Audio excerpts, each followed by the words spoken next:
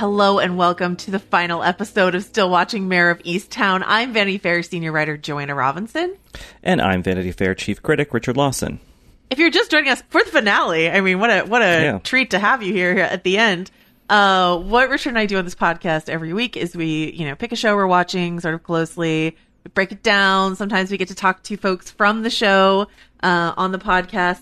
This week, we have series creator and writer Brad Inglesby, and we also have Julianne Nicholson, who plays Lori. So you will hear from Brad and you will hear from Julianne a little later in this episode.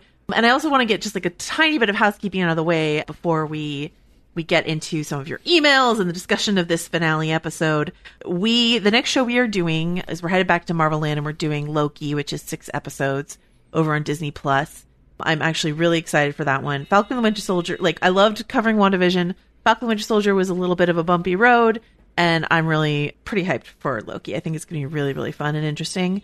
We will have a preview episode, like a prep, get ready episode about Loki coming out on the 3rd of June. And Anthony Brezikin and I will be chatting a little bit about comics to read and sort of things to get you excited if you want to. And then a great interview that I did with Loki showrunner Michael Waldron, who was so fascinating and is one of the main reasons why I'm super excited for the show. So that's going to drop on June 3rd. And then we will be dropping these episodes on Thursdays. So June 10th, June 17th, stuff like that. The way we're going to be covering Loki is a little different than we cover the other Marvel shows because, I don't know about you, Richard. It was fun to crash an episode every Friday morning in the wee hours of the morning. But with the new release, it's a midweek release. We're going to give ourselves an extra day to read your guys' emails and all sort of stuff. So you'll be getting Loki episodes for us on Thursdays going forward. And Richard will be back, obviously, for Loki too. So it'll be really fun. So that is the housekeeping that I have to do. Richard, before we talk about this finale, do we have any emails from folks? Well, once again, we got a lot of emails, which we always appreciate. A lot of them were theories that now are moot. So we picked a couple emails that were more about general topics of, related to Mare of Easttown in the whole run of this series. The first one is from Jennifer, who is a professor of law in Ohio. And she said some very nice things about you and I, Joanna, that I don't need to read on air. The bulk of what she wrote is this. I'm a public health law professor, so definitely not a science or medicine expert, but most of the tragedy in Easttown directly attributed to opioid use is unnecessary and wouldn't be happening if those folks had access to not even excellent quality, just standard of care, harm reduction practices, and affordable, competent health care, which many people in the U.S. don't. This is not a fringe view. The Veterans Administration health system is 100% committed to treating opioid dependence with drugs that block the cravings. I'm not saying every show needs to be an after-school special, but given that almost anyone watching is affected by opioids, these myths cause harm because most people don't know that really effective treatment is available. Maybe this kind of information, and she links to an article from Harvard about the shifting in language, not using the term drug abuser, for example. She said maybe that should be shared among screenwriters. Mare should have been trying to get Freddie to a doctor, not calling the gas company. And a lot of the programs like the one Carrie attends are really counterproductive because they don't permit medical-assisted treatment. And then she provided some links to various experts. So yeah, maybe we could try to find a way to publish that somewhere. But yeah, I really appreciate this. I think that it's the opioid crisis, like Jennifer writes, is in some senses almost everyone in the country, or at least is affected by it. And so it's important that the breadth of the reality gets shared and shown, not just in news things, but also in our fiction. And, I don't know that I would say that, I think in the world of the show, it makes sense that the choices that were made. But yes, maybe a broader understanding about what treatments are available is the most crucial thing to helping stop the problem. Yeah.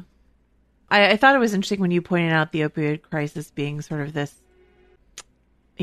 somewhat of a villain of this series. And I found this email really illuminating. And I don't know, I'm far from any expert in the opioid crisis. Most of what I know comes from documentaries you and I have watched for our Oscar coverage and stuff like that. But, and there's some great stuff out there. I think it would be great to see a great piece of fiction about about the opioid crisis that has some of these elements that are contained in this email. I think that would be great to see. So thank you for the email. Thank you so much.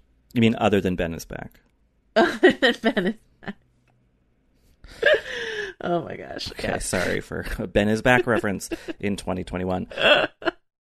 The second email I wanted to read is from Dana. And she says, I just had a comment that I wanted to share about Mare of Easttown episode 6. It's not that I thought you missed anything, but you just didn't mention something that I found so poignant about Dawn and Mare's convo. She's referring to when Dawn sort of says thank you for finding Katie. I was really moved and gut-wrenched by the pain and recognition that Dawn shared, both about how she was having difficulty parenting Katie before she was abducted, and about how hard it is now supporting her in the dark depths of trauma from this experience. I don't know if I'm articulating this well, but it seemed like such a shared experience between them, and how hard it is to be a parent of a teen dealing with mental health issues, opioid addiction, trauma. I remember Mare in the beginning episodes was bitter that Dawn was trying to paint over that aspect, and I think she also felt judged about her own son's suicide. This really sad realization that Dawn shared, and the way that Mare seemed to have empathy and compassion for her, seemed like a kind of healing commiseration between them, but at the same time, a shared despairing reality. I think you said that very articulately, Dana. Yeah. Better than we could, maybe. So, yeah, I guess we didn't highlight that moment specifically, but it speaks so much to what this whole show's about and what I think this finale episode is about. Yeah. That empathy, I think, something that we've seen, I was trying to figure out, like, how Mare's processing her emotions is connected to, the case and how everything rolls out in the end here. And I think, a big part of that is the guilt and shame she felt about what happened with Kevin.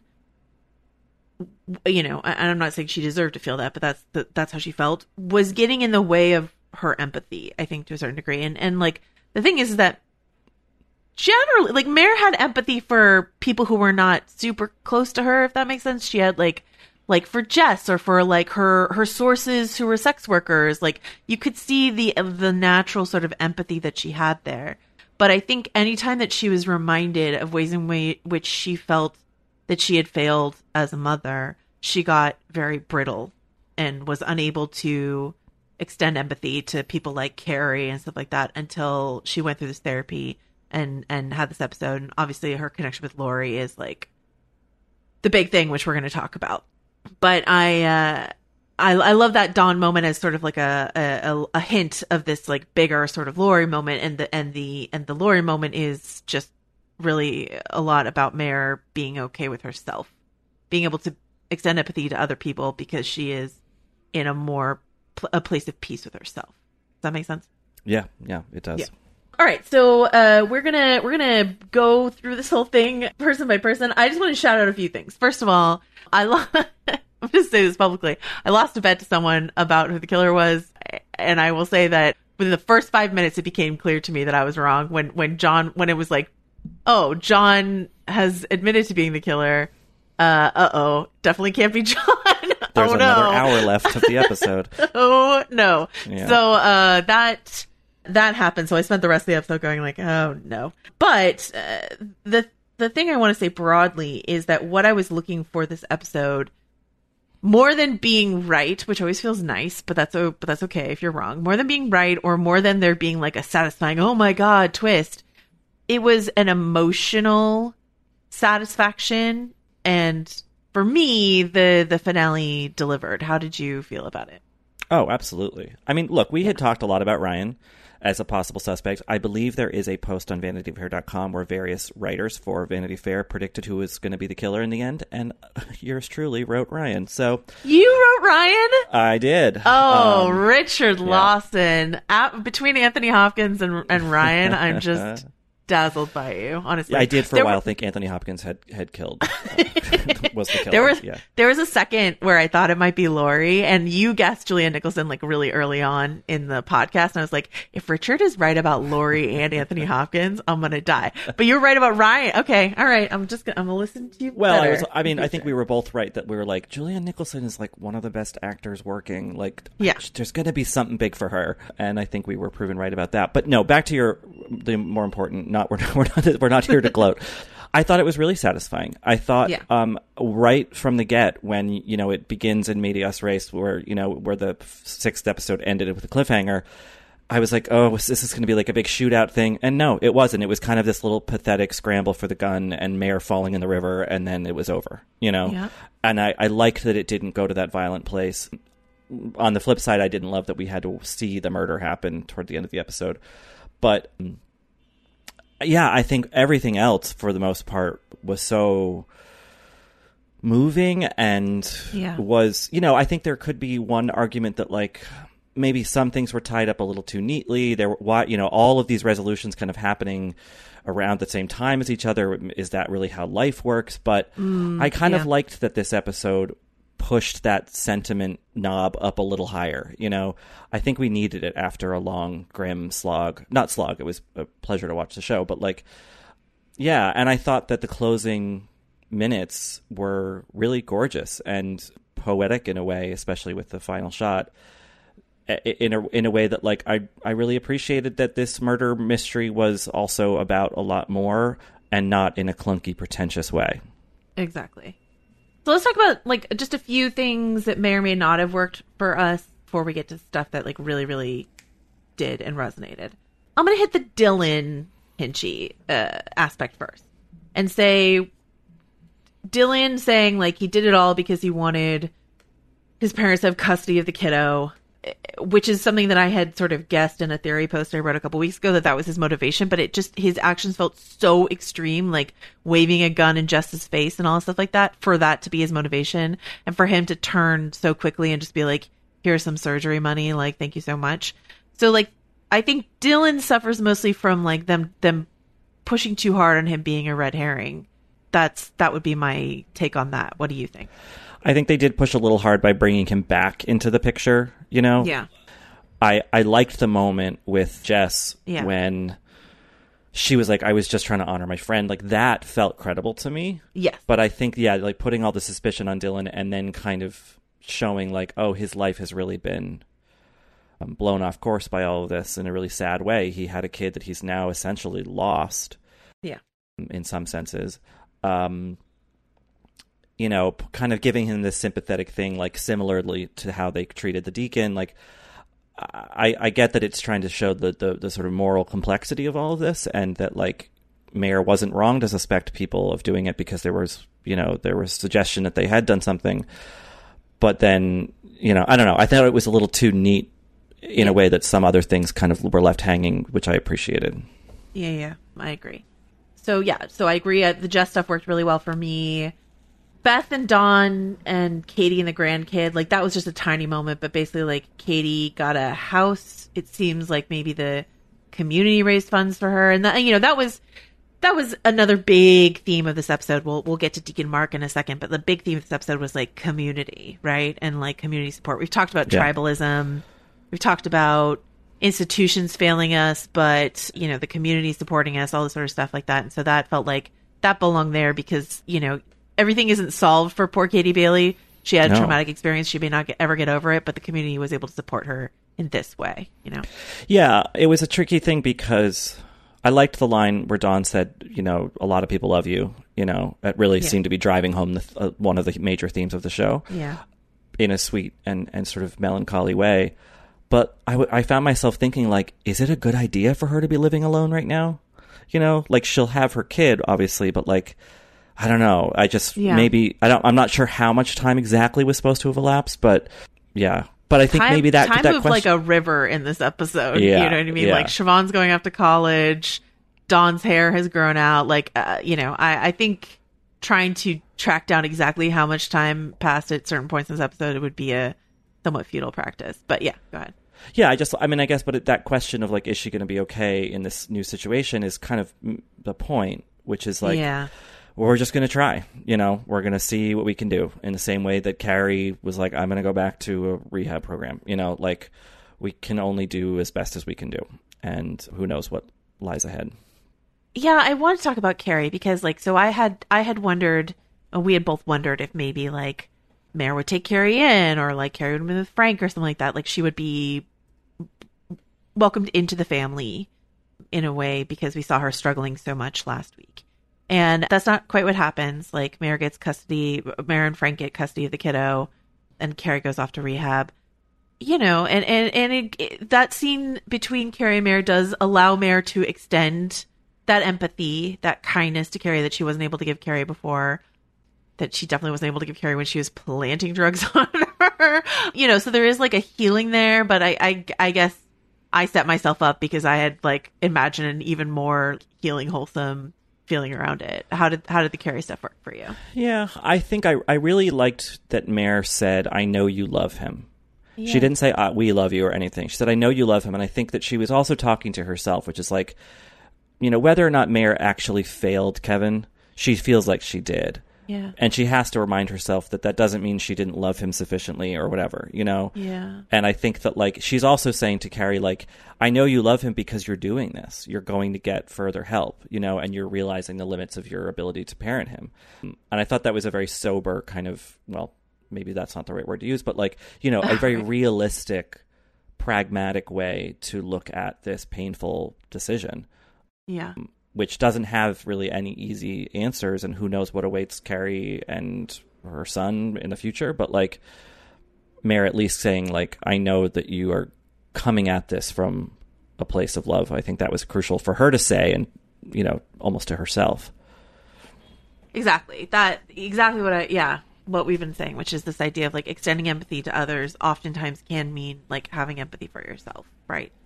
And that can be the harder thing to do, is have empathy for yourself. If you can't love yourself, how the hell else are you going to love somebody else, as RuPaul says? Or yes, as Saint RuPaul has been known to say. So, yeah, all the times that we've seen Mare try to confront the ways in which she feels like she left Kevin down, or saying to Zabel, like, I wasn't a good mother, like, all this sort of stuff is, you know, maybe you are a great mother, Mare, and maybe, you know, sometimes circumstances. Anyway, whatever. I'm rambling. Okay, let's talk. I do want to get to the Deacon, but let's talk about, just wrap up Frank and Faye and Richard and Siobhan and all of that.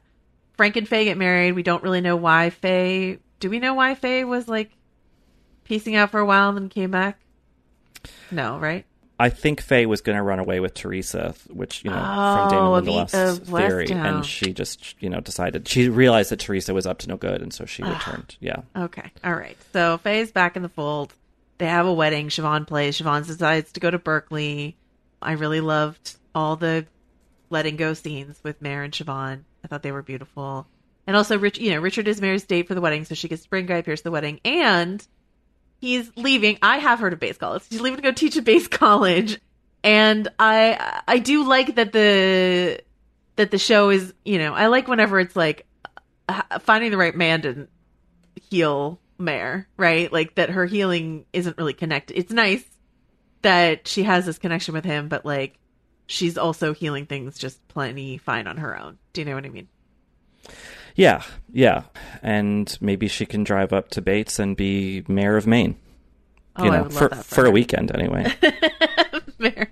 mayor of a weekend getaway to Maine. I love that. Anything you want to say about like Siobhan or any of that? Yeah, I mean, I doubt it was a nod to it, but I read it as a subtle nod to the end of 6 Feet Under with Siobhan driving off, and I think in a Prius. I might have been wrong about that, like Lauren Ambrose does at the end of 6 Feet Under. But yeah, I think in a very meta way, I thought that the family saying goodbye to Siobhan was kind of saying goodbye to a character who I think kind of didn't really work. Beautifully played, and you know, there are some great scenes, but I just don't know where she really factored into the story in a way that other people in the community and in the family did.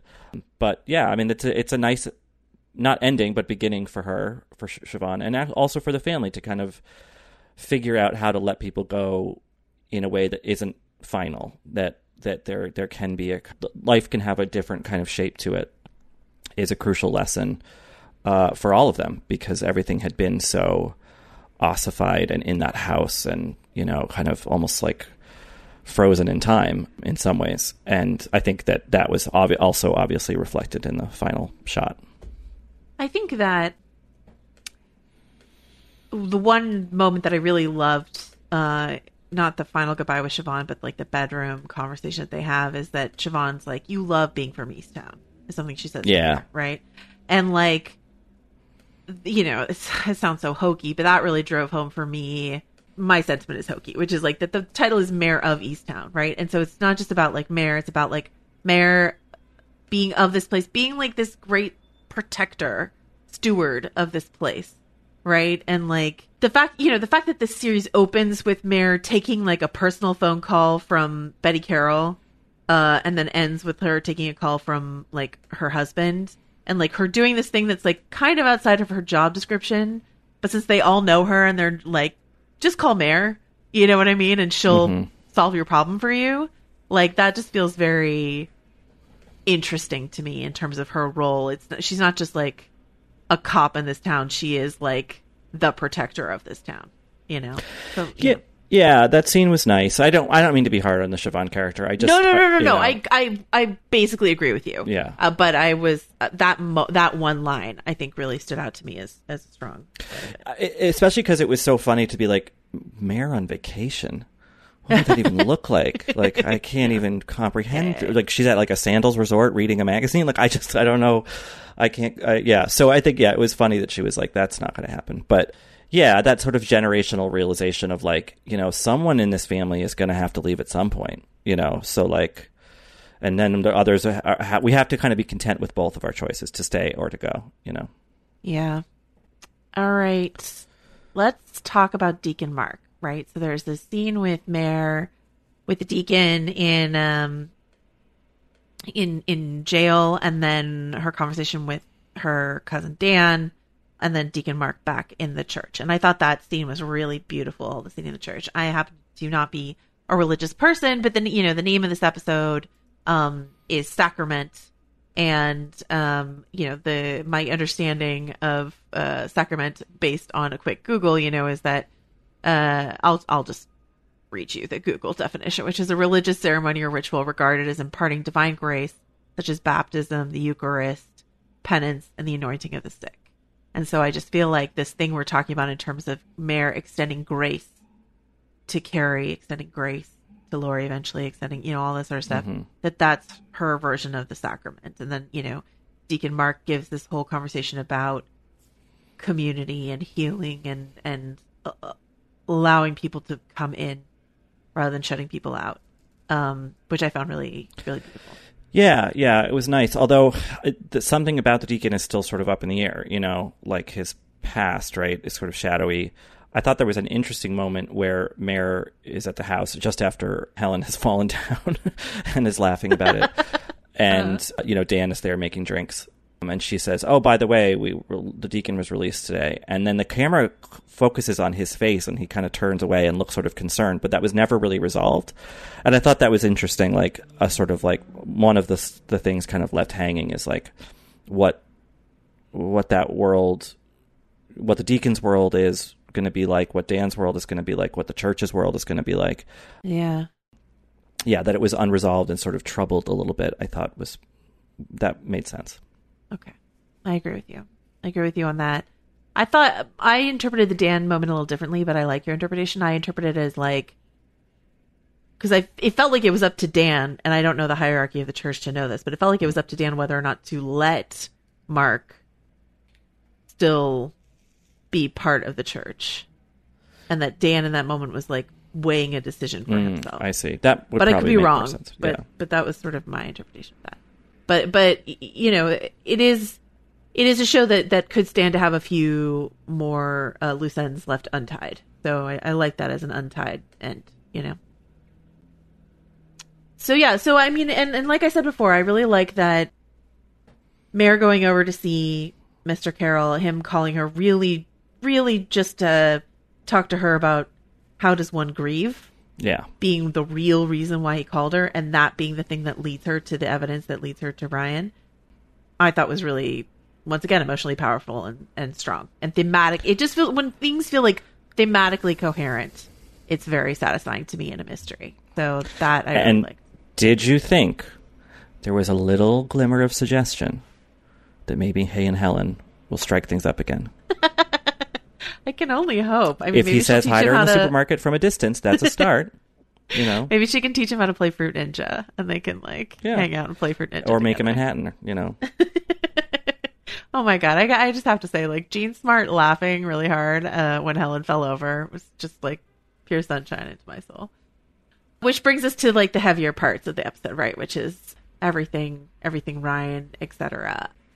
Let us go to our conversation with Julianne Nicholson and hear from her.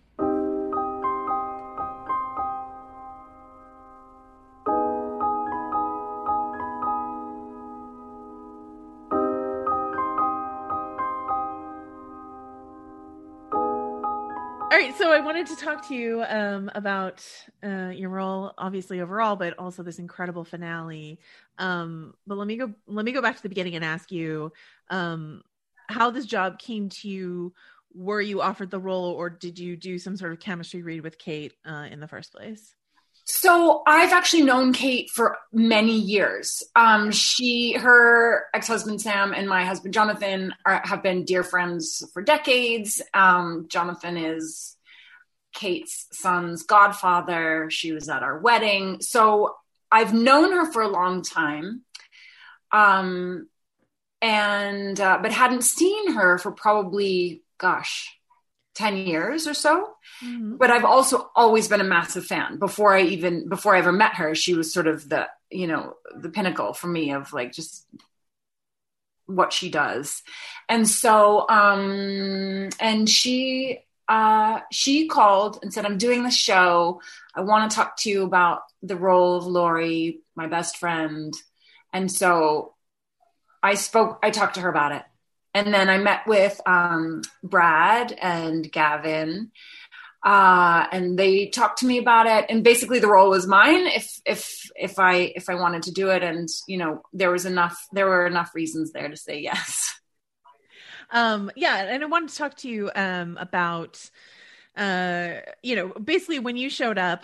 And I think you are second billed in the show. My podcast co-host and I were like, oh, they're gonna let Julianne off the chain and let her like do her thing. We covered The Outsider as well, and every time you show up, we are so excited to see you. So you've got these pair of, you've got, I don't know, sort of scene after scene in the finale where you have to do a lot of tough emotional work, but two really big ones. And I want to talk to you about the first one, which is the, it's Ryan sort of car scene and what that was like to film and to access. Do you mean when she and I are in the car together? Yes.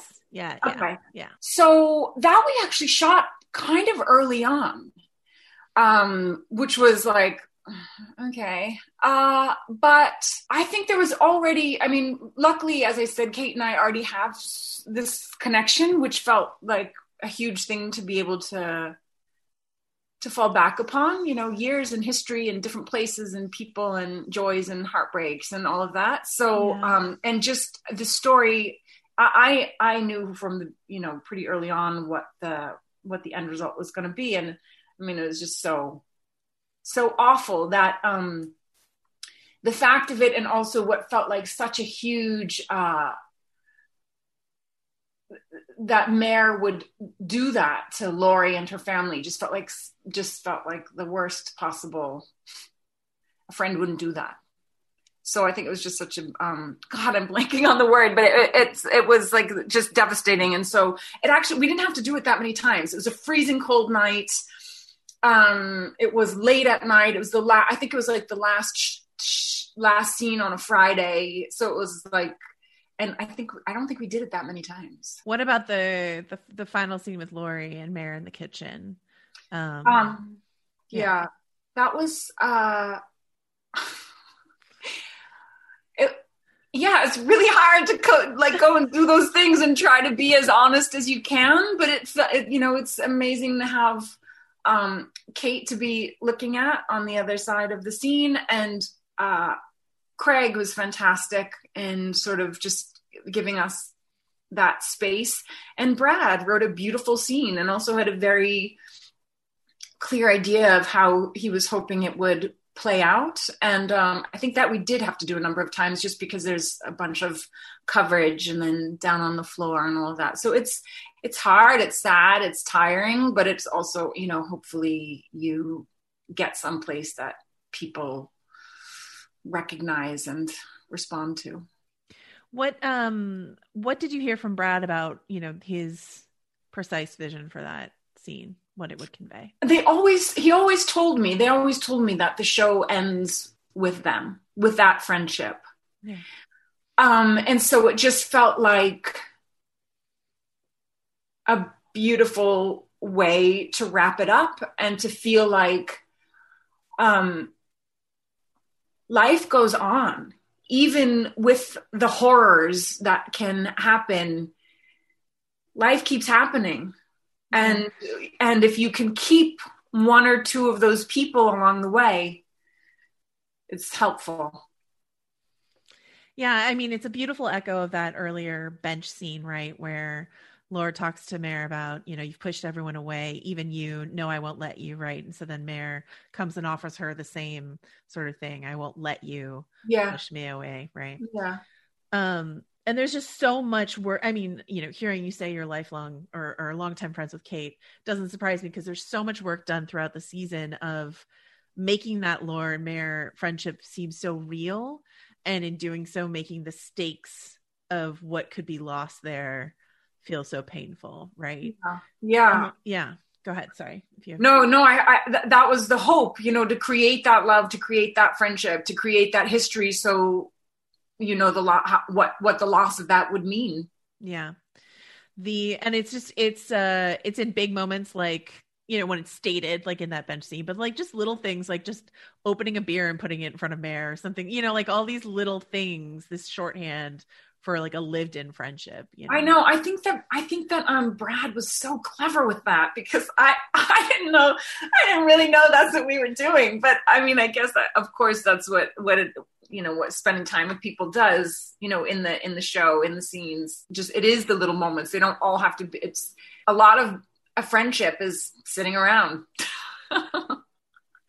watching the game, tips. Yeah.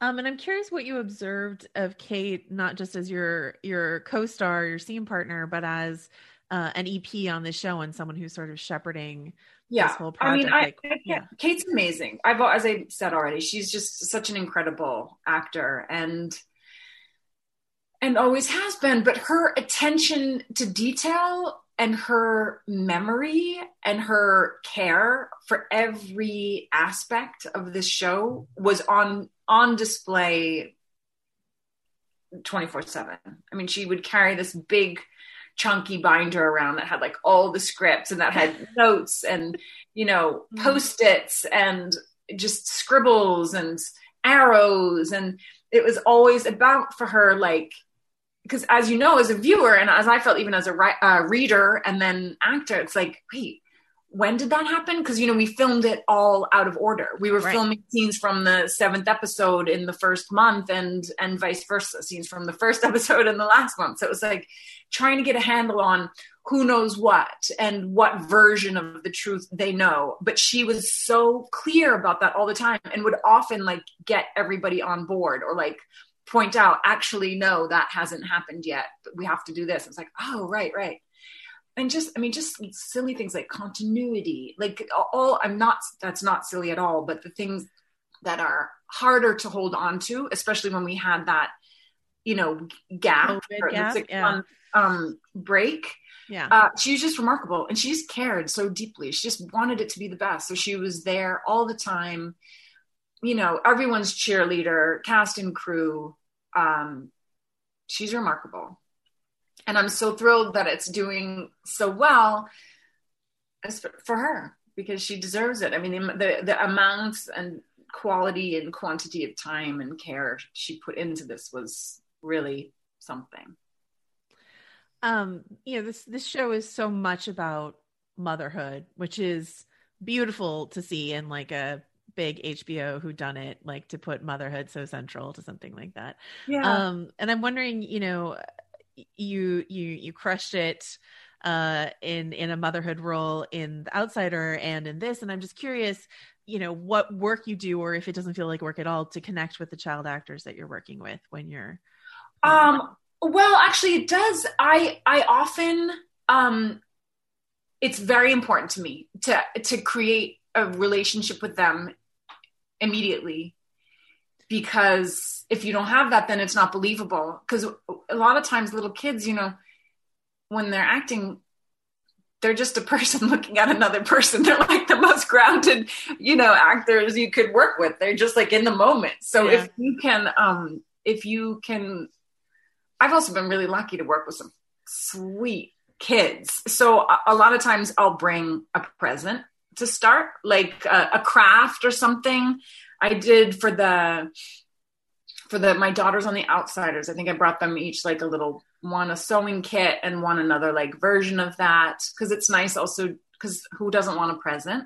Sure. Like for Cassie and Cameron too. I think I got Cameron a t-shirt from a Philly basketball t-shirt, cause he actually plays basketball. And Cassie, I think I got her some activity book also, and something, and a hat.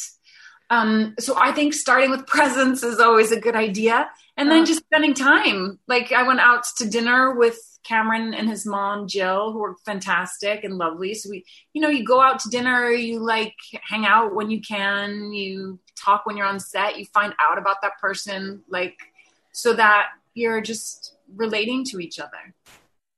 I love that. What was it like working with Cameron on that interrogation scene, the confession scene? That was a hard one for me. The harder one, the most heartbreaking one for me actually was when he runs home from school and says she knows. Yeah. I'm gonna get upset just thinking about because I have a son the same age, so it was just like the idea of that was just. And what that means, I actually haven't watched the series, so I don't know. Is there a scene in it where we go to visit him?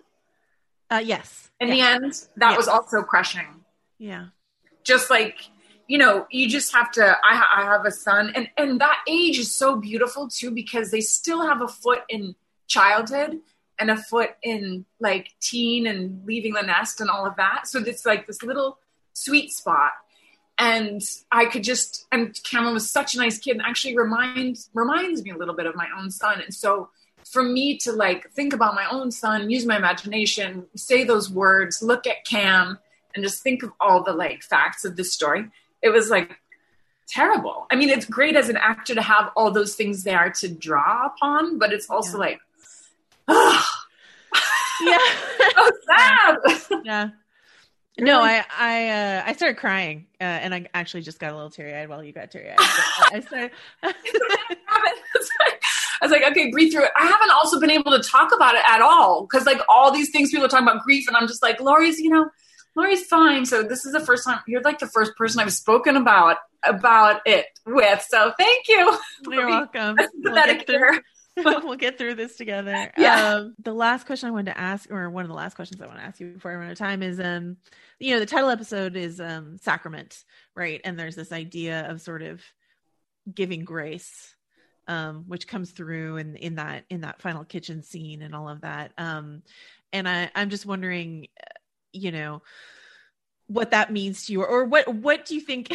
Here's a harder question. What do you think the whole show is about to you, Julianne? I love that word, grace. I think that's a beautiful way to look at it. For me, it is that thing of life goes on, and it's joys and it's heartbreaks, and it's the people we meet and the people who come close to us and the people we lose, and it just felt like a really beautiful examination of a community and female friendship, and as you say, motherhood too. Yeah. But I love that idea of grace and forgiveness, and trying to do the best we can, and seeing that mostly that's what we're all trying to do. Well, thank you for chatting with me. I really appreciate it. My pleasure. My absolute pleasure. Thank you. Thanks for letting me be the first rocks your emotions crash up against. And yeah. Good luck today. The first time is the hardest, and now it's just like, he's a kid. It's sad. Moving on. Whatever. Move on. Life goes on. It's fine.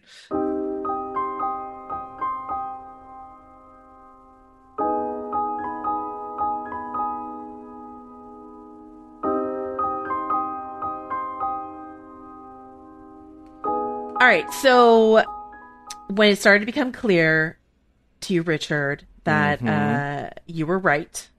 Well, Nostradamus once again. At one point. About Ryan.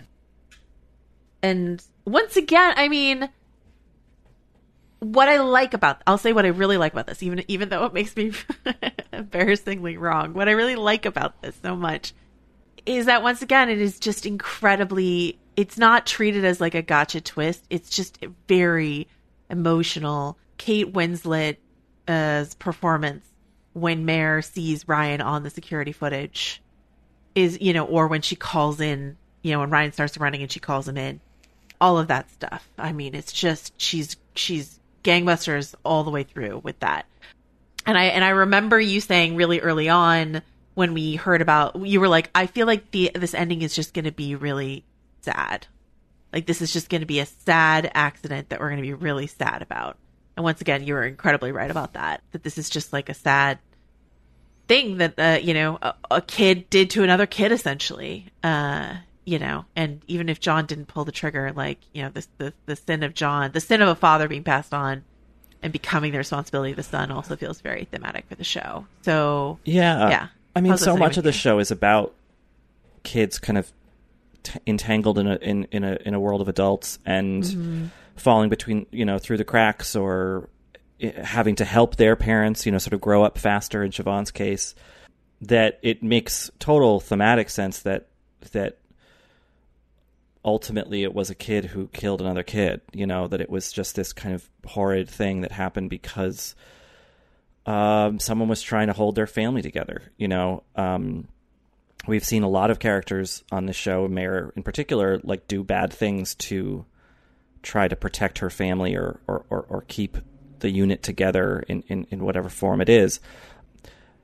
Did I buy necessarily all of the mechanics of it, and then I went to the thing to get the gun and then I put it back? And no, maybe not. It was a little ornate, I guess, because I think a true accident wouldn't involve like a 13-year-old. I mean, plenty of young kids, even younger than that, have had horrible accidents with guns, of course. But like, it felt a little too complex, maybe. But the root of it, which is just that this was a confused kid with some clearly anger problems. We saw the cafeteria situation, even though the kid who got hit with the lunch tray probably deserved it. I don't want to like diagnose the town as being like this kind of diseased thing where these people's problems are the symptoms, but like clearly something is troubling the town, or some things, many things are, and that effect is multifaceted. It's drug problems, it's anger issues, it's seeking something like John did in a by sleeping with a child, raping a child. Yeah.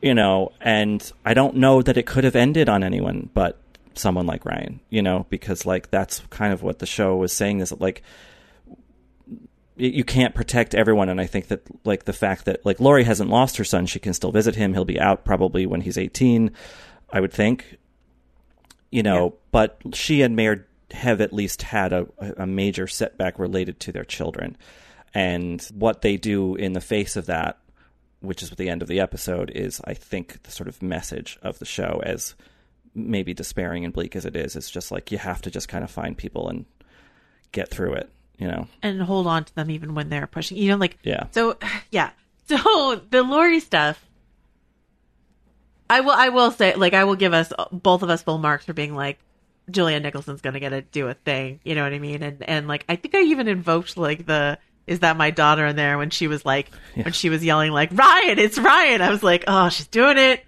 Give it to me, Julianne. But like, there's that scene, but then the scene in the kitchen, I was like, I was all like wound up tight sort of watching this episode. We had to kind of watch it quickly because then you and I had to go into a meeting. So I was like trying to like watching the clock, making sure I got through it, knowing that I was wrong about my prediction. All of that sort of was competing. And so I was worried that I wasn't going to be like emotionally accessible while I was watching this episode because I had to like do it quickly for work.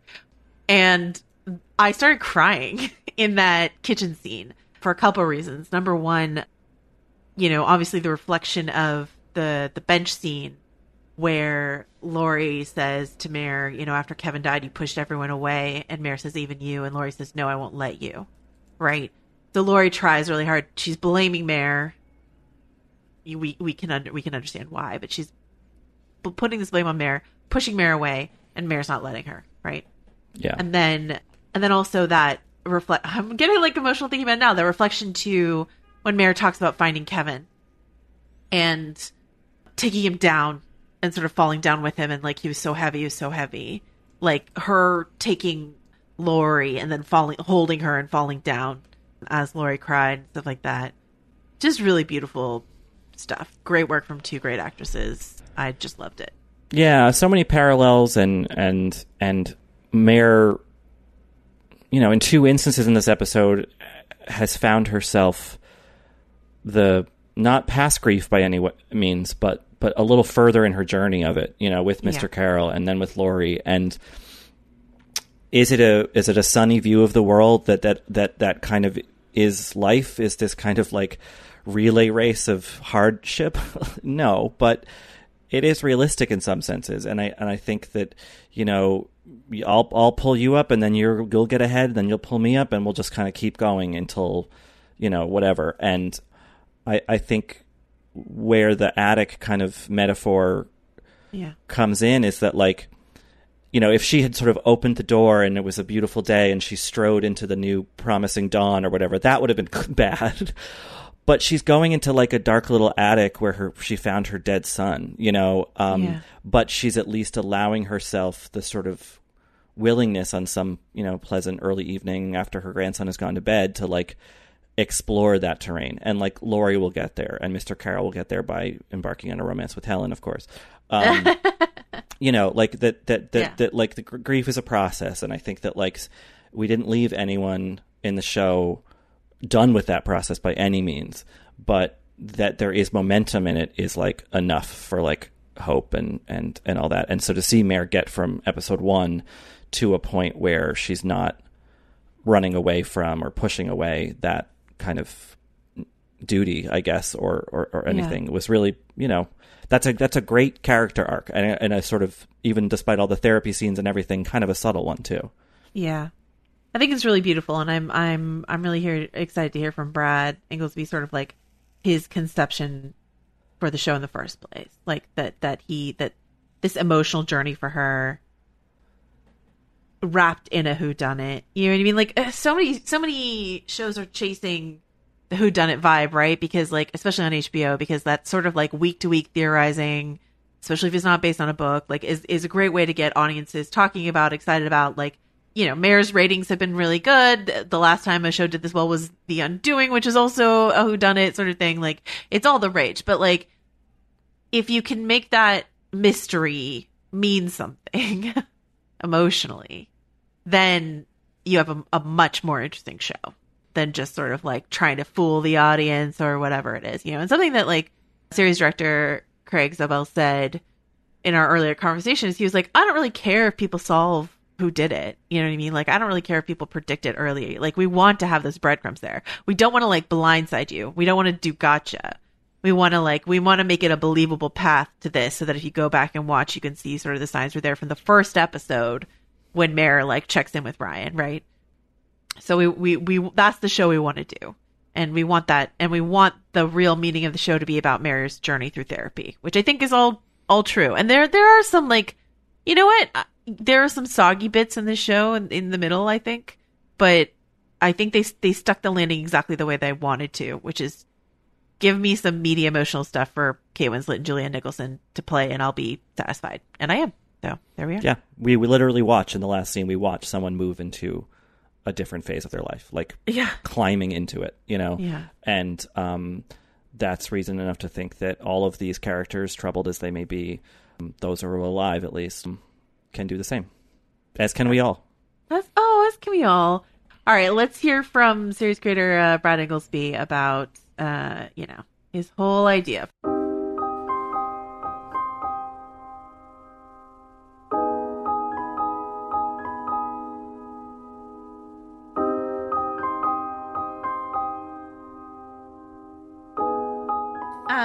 I wanted to start with a sort of silly granular question, but when I asked Craig to explain one of the episode titles to me, he said, you're going to have to ask Brad because he had very specific ideas about the episode.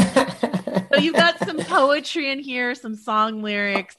I was wondering sort of like, what were you thinking when you were coming up with the episode titles for this series? Yeah, I think it was always like I would write the episodes around it and then kind of be like, what is this about? What is this episode really about? And actually, I think episode 6, the storm episode, which is the Dickinson poem, we actually had that last sequence. It was like raining out. There was a storm that Mare was going out into the woods. So there was a storm and she didn't know that, that this trek into the woods would ultimately lead to the ending reveals. And so it was like, wow, she doesn't realize how much hope is going to be crushed when she gets to these ultimate revelations. But there was an actual, I think in the early drafts of the script, there was an actual, like it was raining, there was a storm. So I think that's why it was called. And then we just never changed the title. And even Illusions, like even that episode, we had a whole scene where, I think Mare was talking to the therapist and the therapist was really talking about like, hey, everyone's given you this name of Lady Hawk, but like, and there was an actual a quote we use, like, I think humans aren't good at recognizing illusions about their sex, about themselves, even when especially when they're flattering ones. And that was what we wanted to achieve with Mare, is that she's allowed people to, to see her as a hero. And she's enjoyed the applause that she's been, all these years has gotten. Yeah. And so she hasn't tried to in any way, I guess, deny this idea that people have of her, but now the facade is crumbling and she's not able to maintain it any longer. So it's funny how the titles change over time though, Yeah, absolutely. Let me ask you about another one specifically, which is Enter Number 2, which is a song lyric. Right. Yes, exactly. Well, it's funny because that song, at one point we had that song in the episode, but then I also loved it because it was like the moment when Evan or Zabel really kind of entered her life as a romantic interest. And so It was like, okay, now she's shuffling, she has these two guys that have entered her life, and how is that going to play out? And so that was an idea I had when I was writing that, that episode too. But yeah, you're right. It was a song lyric. That's a great song. I want to talk to you about something a bit more, emotional, which is this final shot of Mare climbing this ladder, which, yes, a callback to the therapy session when she says she hasn't been back in the attic, right, since her son died. This is her making a physical breakthrough for a mental, emotional sort of blockage she's had. Of course. My podcast co-host and I cried watching it that moment. Oh, great. Oh, that makes me happy, actually. That makes me really happy. Thanks for making us cry. It's a beautiful sort of physical, literal depiction of this very emotional moment. And I'm just wondering, what when you thought of it, when you knew that was going to be the final shot of the series, all of that. Yep. I got to be honest, Jenna, it's funny because the ending shot of the scripts was Mare and Laurie in the kitchen. Yeah. And so that in the scripts, that's how we ended it. And then we met a therapist who dealt with grief on the set.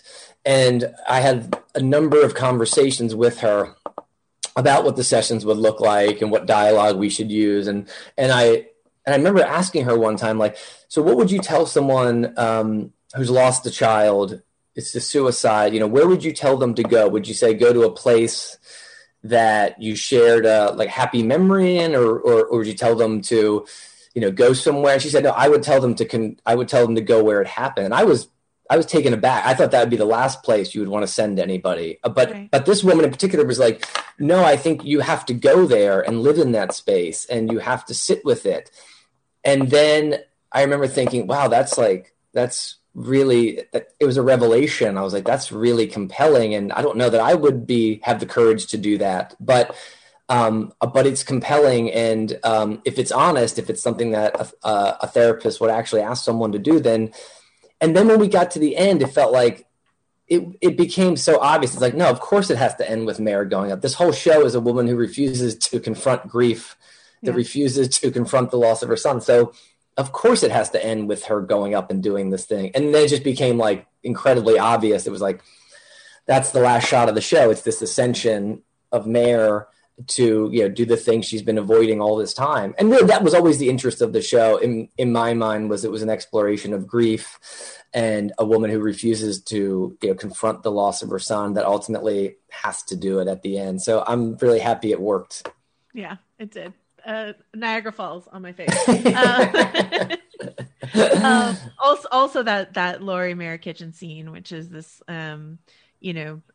beautiful. I was just talking to Julianne about it. This sort of beautiful reflection of that bench scene, right, where Laurie says, like, "I won't let you push me away," and Mare has to, like, return that favor to her. It's a great callback. Exactly right, Joanne. I'm so glad that you saw that, because that's a great callback. Which is like, no, I'm going to stick by you. And now this incredible, horrible revelations have put them apart, and now it's Mare's turn to not, ever push her away. So I really love that there's like, it's the bookend of that scene. So I'm really glad you saw that.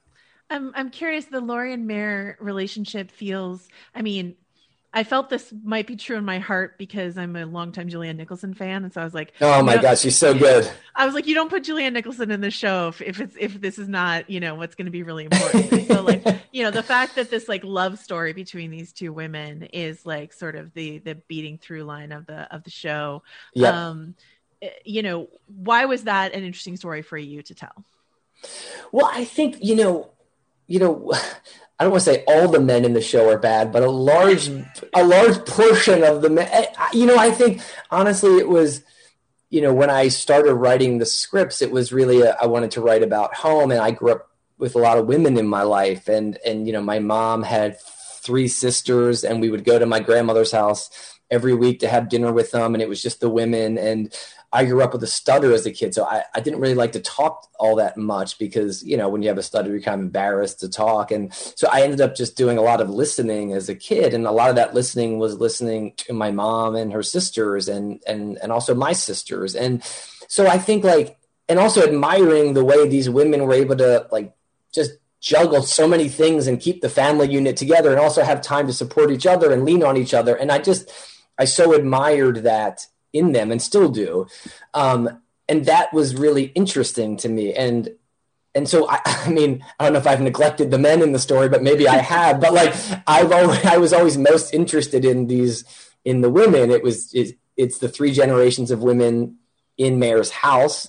And then it's these women who have a shared connection in the basketball team. It's Beth and Dawn and Laurie. And I don't know. I think that the women are the ones that kind of hold this community together. And that I loved the idea that we could explore how women and mothers and daughters are able to, hold each other up and the support they give each other. And that just felt really, I don't know. I just was really interested in that. And I've seen it in my own life so many times. So maybe it's just coming from a place of experience that I've seen the way the women hold these communities and the families together. And then that relationship in particular, Mare and Laurie. Yeah. And to be honest with you, Julianne was the second person we cast in the show. And it's because we knew exactly what the ending episode was going to be. And we knew we needed a great, effortless actress like Julianne, who's just she's so good in the last episode. I'm just so in awe of her performance, Yeah. She was telling me that she and Kate are longtime friends, right? Yep. And so they could just draw on that foundational friendship. And it's funny because talking to Evan Peters, he's like, oh, I'm just like a big fanboy around Kate. And I just got to draw on that to be, my admiration, me following around Kate like a puppy dog trying to learn how to act is how Colin follows around Mare. Oh, he's selling himself short. Evan's wonderful. But I was wondering, that actually brings me to my question about Guy Pearce, who I understand was a recast of Ben Miles, was in the role, and then Guy hopped into that role. Was that someone he and Kate have worked together before? Was that someone you thought, we know he and Kate work well, have this chemistry, let's just do it, Yeah, exactly. I think Kate had the idea to, because they'd worked together before, and she said, listen, it's an easy call I can make. We'll see if Guy would be interested. and truly, I know, I've read a bunch of theories online about Guy, and everyone was leading into it, but he was always written as a guy, as a character that would just come in and be a sort of a light in Mare's life, that he came into her life at this very challenging time and he helped her get through it. And he was always only that. And so I do understand, the suspicion, and especially because it's Guy and he's such a wonderful actor, but he was always only written as that. And I think that's, it was just a beautiful little relationship that came at the right time in her life, that provided some tenderness and outlet. And listen, I mean, I think that's sometimes the way relationships go. Not everything is, 100 years later, we're still together. Sometimes someone comes into your life at a certain time and it comes and it goes, but they help carry you through a particular time in your life. And that's beautiful too. It doesn't have to last forever to me. I think we even have that line in the show at some point, Yeah. Yep. Oh yeah. Siobhan's girlfriend says it. Yeah, exactly right. Exactly right. Yeah, no, I do think that Guy Pearce wound up an accidental red herring, right? Because of casting. Yeah, I talked to so many people, even like last week, who were like, "Oh, it has to." I mean, obviously it's Guy Pearce, because why else is Guy Pearce there? And I was like, "Oh, he's recast." I think you're looking at the wrong thing. Okay. Oh my gosh. Let me ask. Oh, you talked about not all the men obviously in the show are that bad. Like Richard, the author, seems very lovely. Sure. Yes. Colin, despite this big secret he's keeping, he's great. He's great. Is a puppy dog that audiences latched onto. What do you see as his death meaning for Mare's journey here? Like in the moment that he dies, right? You hear audio of her son. So is it like this is another young man that I couldn't save, or what is that from Mare? Yeah, I mean, I'm not. I think what it meant for Mare's character, I think more so that what we were interested in is like a moment of, I don't know, comeuppance almost. It's sort of what Zabel's mom says on the doorstep. But what we were interested in, especially Kate, was like, hey, this cavalier attitude that you have, like, it has to stop, Mare. Like it has real consequences now. Like you think you can just do whatever you want, act in any way you want. And guess what? Like, that's not how life works. And so I think that what we were interested in from a character point of view in terms of Mare was like that when she goes back onto the force, that she's going to go back in a different way. Now she still gets the call from the chief. He's like, pull over. And she's like, nope. So maybe she's not hasn't reformed all the way yet, Joanna. But but my hope is that that an audience looks at Mare, and maybe the ultimate testament is that she doesn't let Ryan go, that there is a commitment to justice and the duty of the job that she has to have now. And so I hope that when they leave, they think of her going back to that job. Yes, she saved the girls, but Zabel's dead. And there's not, you have to go about this job in a way that isn't as cavalier, that your decisions have consequences, and that, you're going to be held to a standard now that you have to uphold. And so that was our goal in terms of the character arc, was that Mare gets back on the force, but it's a different Mare than before. It's one that is willing to, recommit herself to the job and the demands of the job in a way that she wasn't able to do before. Is that sort of okay, so we see the scene earlier in the season when Mare deletes the security footage because it's just a neighborhood kid doing some graffiti, and she makes the decision listen, nobody needs to see this. It's fine. We can delete this. Exactly. She could have done the same thing with Ryan, and especially since she has such an emotional connection, and she does it in that moment because she's made a transition. Yes.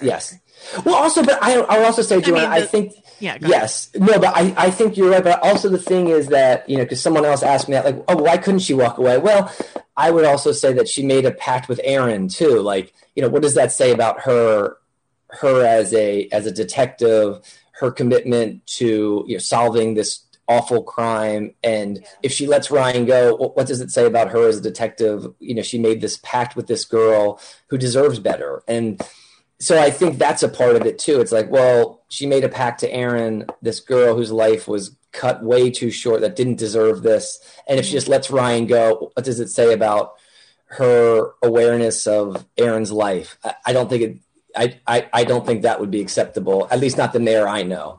Yeah.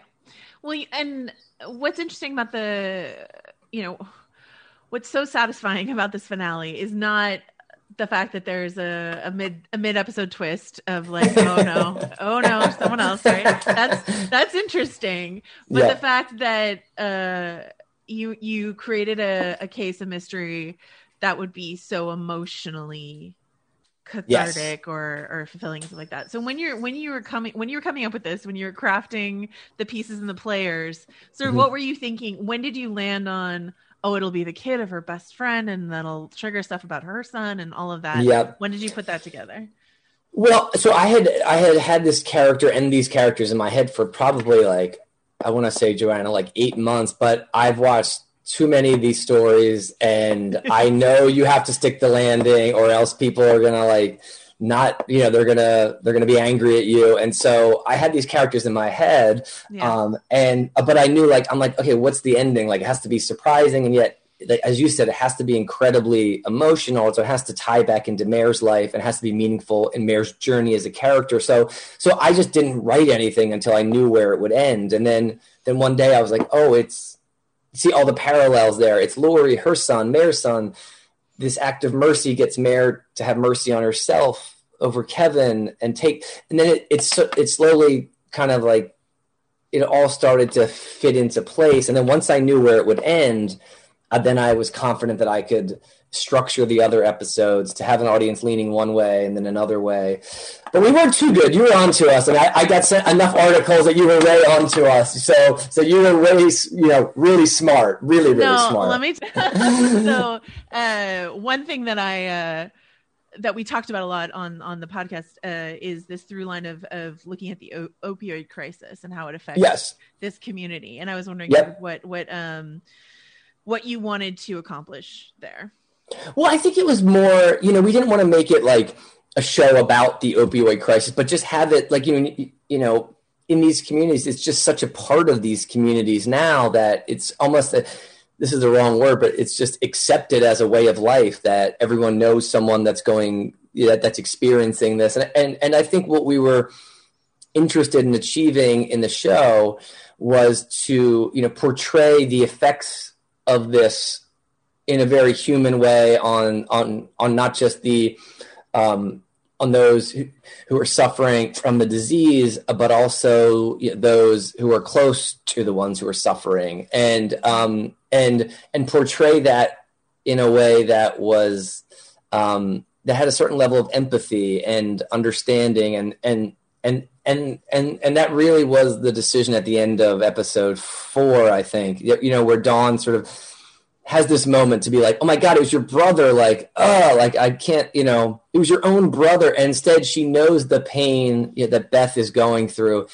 And it's a moment of like, if I say this, what is going to come of it? Like, it's not going to do any good. So let me keep it to myself. And so our goal was to acknowledge that, that there are people suffering from this disease in these communities. And I mean, really, it's everywhere now. I should even say it's specific to this part of the country. It's really everywhere, but also portray it with a level of empathy and to not, look down on the disease in any way, but to show the real emotion that these people are having to go through every day and live with. And so that was really what we were trying to achieve there, was to just show that it was a part of this community in just the same way that all these other aspects of the community are a part of the community. It's just a way of life. And how do you deal with it in a way that's empathetic, really?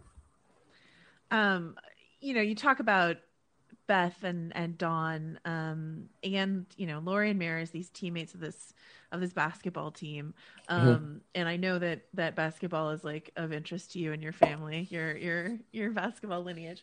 I was asking Julianne if you had talked explicitly to her about this idea of teammates, and what that means. And she's like, I don't think it was ever made that explicit to me, but I was just wondering if that was like, what you think it means for people to be teammates on a sports team and how you extrapolate that to the story. Yeah, it's a really good question because it's funny. I think it's what I remember about being a teammate is, are not the games or the practice. It's like the goofy moments in the locker room, and it's like the bus trips, and it's all the moments in between the games and practices. And I think what that's speaking to is that, you know, what teams have always meant to me, and I wasn't really a great athlete, I can tell you that. My brother and my dad were good. I was like incredibly average. But again, I was like, you know, what I liked about having to be on a team was the friendships and the shared experiences you get by having to travel on a bus or go on a overnight trip somewhere and stay in a hotel together and, you know, just stay up late and talking to the guys about various things. Like those were the moments that always resonated with me as being a teammate. It was friendship. And I think, you know, what it gave us in this show in particular was like, here are these women that have had these moments of laughter and victory, and it's tied them together to these shared experiences that now are starting to fracture in various ways, but it grounds them in such experience. And that's what I was interested in, is like, here are these people that have laughed together, have loved together, have talked about boyfriends together, have had all these conversations. And then we're dropping in on them at this time in their lives where it's starting to fracture. And that to me is like heartbreaking, because it's the way life works sometimes, is that there are so many people in my life that I was so close to at one time, and it's that now I don't speak to. It's like, how does that happen? But it does. And it's just how life works. Everyone drifts away from each other, and you're trying to cling to those old memories. And so I think it grounded it was a way of grounding the friendship in a shared experience. And also I think people could relate to being on a team. And so there is a kind of just a built-in, you know, memory that people have of being on a team that I think helps them understand how many experiences these women have had together and grounds the friendship in deep history, you know? Yeah. I love that. I wanted to ask you also to zoom back to the crafting of a whodunit of it all. Something that you did that is very tricky to do is you were trying to give us a number of scenes where you drop us in the middle of the scene where we hear something. Yeah. Try to interpret it one way, and I was talking to Ravi Tan last week, and he was saying that like Craig used to shot a lot of different versions of the line read, right? So to try to find the most ambiguous one. When did you decide you were going to set yourself that writing challenge, and how hard was that? You know, it's like, I guess we always knew I always knew it was coming down the pike that we were going to have these, you know, it was I think that was probably the hardest, you know, in terms of the edit, actually, Joanna, and also the writing. It was the hardest scene to write because we were always worried that an audience would feel tricked. And that was the one thing we never wanted them to do, was to feel tricked in some way. And so there was an edit of that scene where John was like really aggressive and the audience knew, oh, he's up to something. And then there was an edit of the scene where John was really sympathetic, and it was like, well, then we've tricked the audience because we're lying to them. So we had to land, and audiences will tell us if we did it enough or didn't do it. You know, I don't know what they're going to think of the ending, but I think that was such a tightrope walk of trying to be honest and yet not tip our hand. And that was one of the hardest scenes in the whole series to edit. And again, who knows if we did it well or not? Audiences will have to decide. But it was, again, I think the trick is, how do you have an ending be satisfying? It has to be surprising and satisfying, but an audience can never feel as if they've been tricked. And that was the tightrope walk we were trying to, you know, do the whole time in the show. Yeah, I mean, I think that's something that Craig told me from early on, is like, we want you to be able to go back and find the breadcrumbs, right? You don't want to feel blindsided by, some guy out of town that you've never heard of. Totally right. It's got to be earned, right? Like, it has to be earned, and yet it has to be surprising. So that's always the balance of like, how much of Ryan are we going to show? When do we show him? Yeah. How do we not tip our hand? How do we have enough of him where you get to that ending and go, oh, okay, that actually makes sense. And it was a tricky one. Let me ask you my last question for you, which is, to circle back to the episode title. So this episode is titled Sacrament.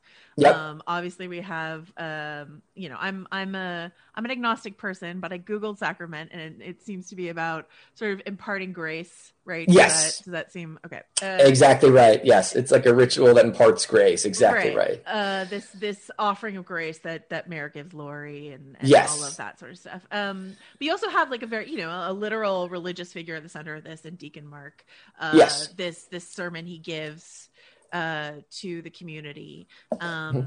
And do you see his, I guess, I don't know why I'm ending with this rather than something more mayor-centric, but like, do you see his, being welcomed back into the church as a question mark, a loose end at the end of this? Dan seems discomfited by it a bit. So like, what do you see for that? Well, I think what we wanted to do, and it's a little bit nebulous in the show, the timeline, but in the, what we wanted was that the homily and because of the structure of scenes, it probably isn't going to feel as if enough time has passed. What we were trying to achieve is that he's getting up there. It's been almost, I think we say 8 months since the arrest of Ryan. This is the first time he's actually gone up to the podium. But what I was interested in there, Joanna, is this, like, it's one of the ideas that I was trying to achieve in the show, is this idea of mercy in the show. Like, it's a show that in many ways is about mercy. And that ending sequence is about the congregation, showing him mercy, accepting him into the community again after some questionable behavior. Now, we ultimately know he wasn't responsible, but he did hide the bike, and that raises questions about his ability to be a part of this community. But they have cautiously welcomed him back in, and then it's because he gives this speech about mercy that it triggers Mare to go to Laurie's house, and it's by imparting this mercy on Laurie that Mare then is able to impart mercy on herself, that she's able to forgive herself ultimately and go, okay, I'm going to confront this thing. And so that was sort of the chain that we were interested in there, is this, it's forgiveness, really. It's the community forgiving Mark. It's Laurie and Mare, and then it's Mare on herself. So that was kind of the chain we were interested in going down at the end of the show. I hope it works. I mean, works for me. So great. Right. Thank you so much, Brad. I really appreciate it. Okay, Joanna, good talking to you. Have a good day. You too. Thanks. Okay, bye. All right, that's it for us and for Mare. We did it, Richard. Where are you going to be until you come back to us for Loki? I have some stuff to go through in the attic. Watching that episode, I was like, oh shit, like I have to do it. Just boxes. I'm going to be like Chevy Chase in National Lampoon's Christmas Vacation, just wrapped in a blanket, watching old Christmas home videos. Perfect. I'll be tweeting from Brylaws, writing at VF.com. Joanna, until we head to, I don't know where Loki even takes place, but wherever we go, where will you be until then? Throughout time and space is the answer, Richard. Let's see, where shall I be? I guess, paying off the wages of this bet that I lost, but also, on VanityFair.com, tweeting at Joe wrote my erroneous theories that Joe wrote this, and drowning my stories in a hoagie, probably. So we will see you all somewhere in time and space with Loki next week. Bye!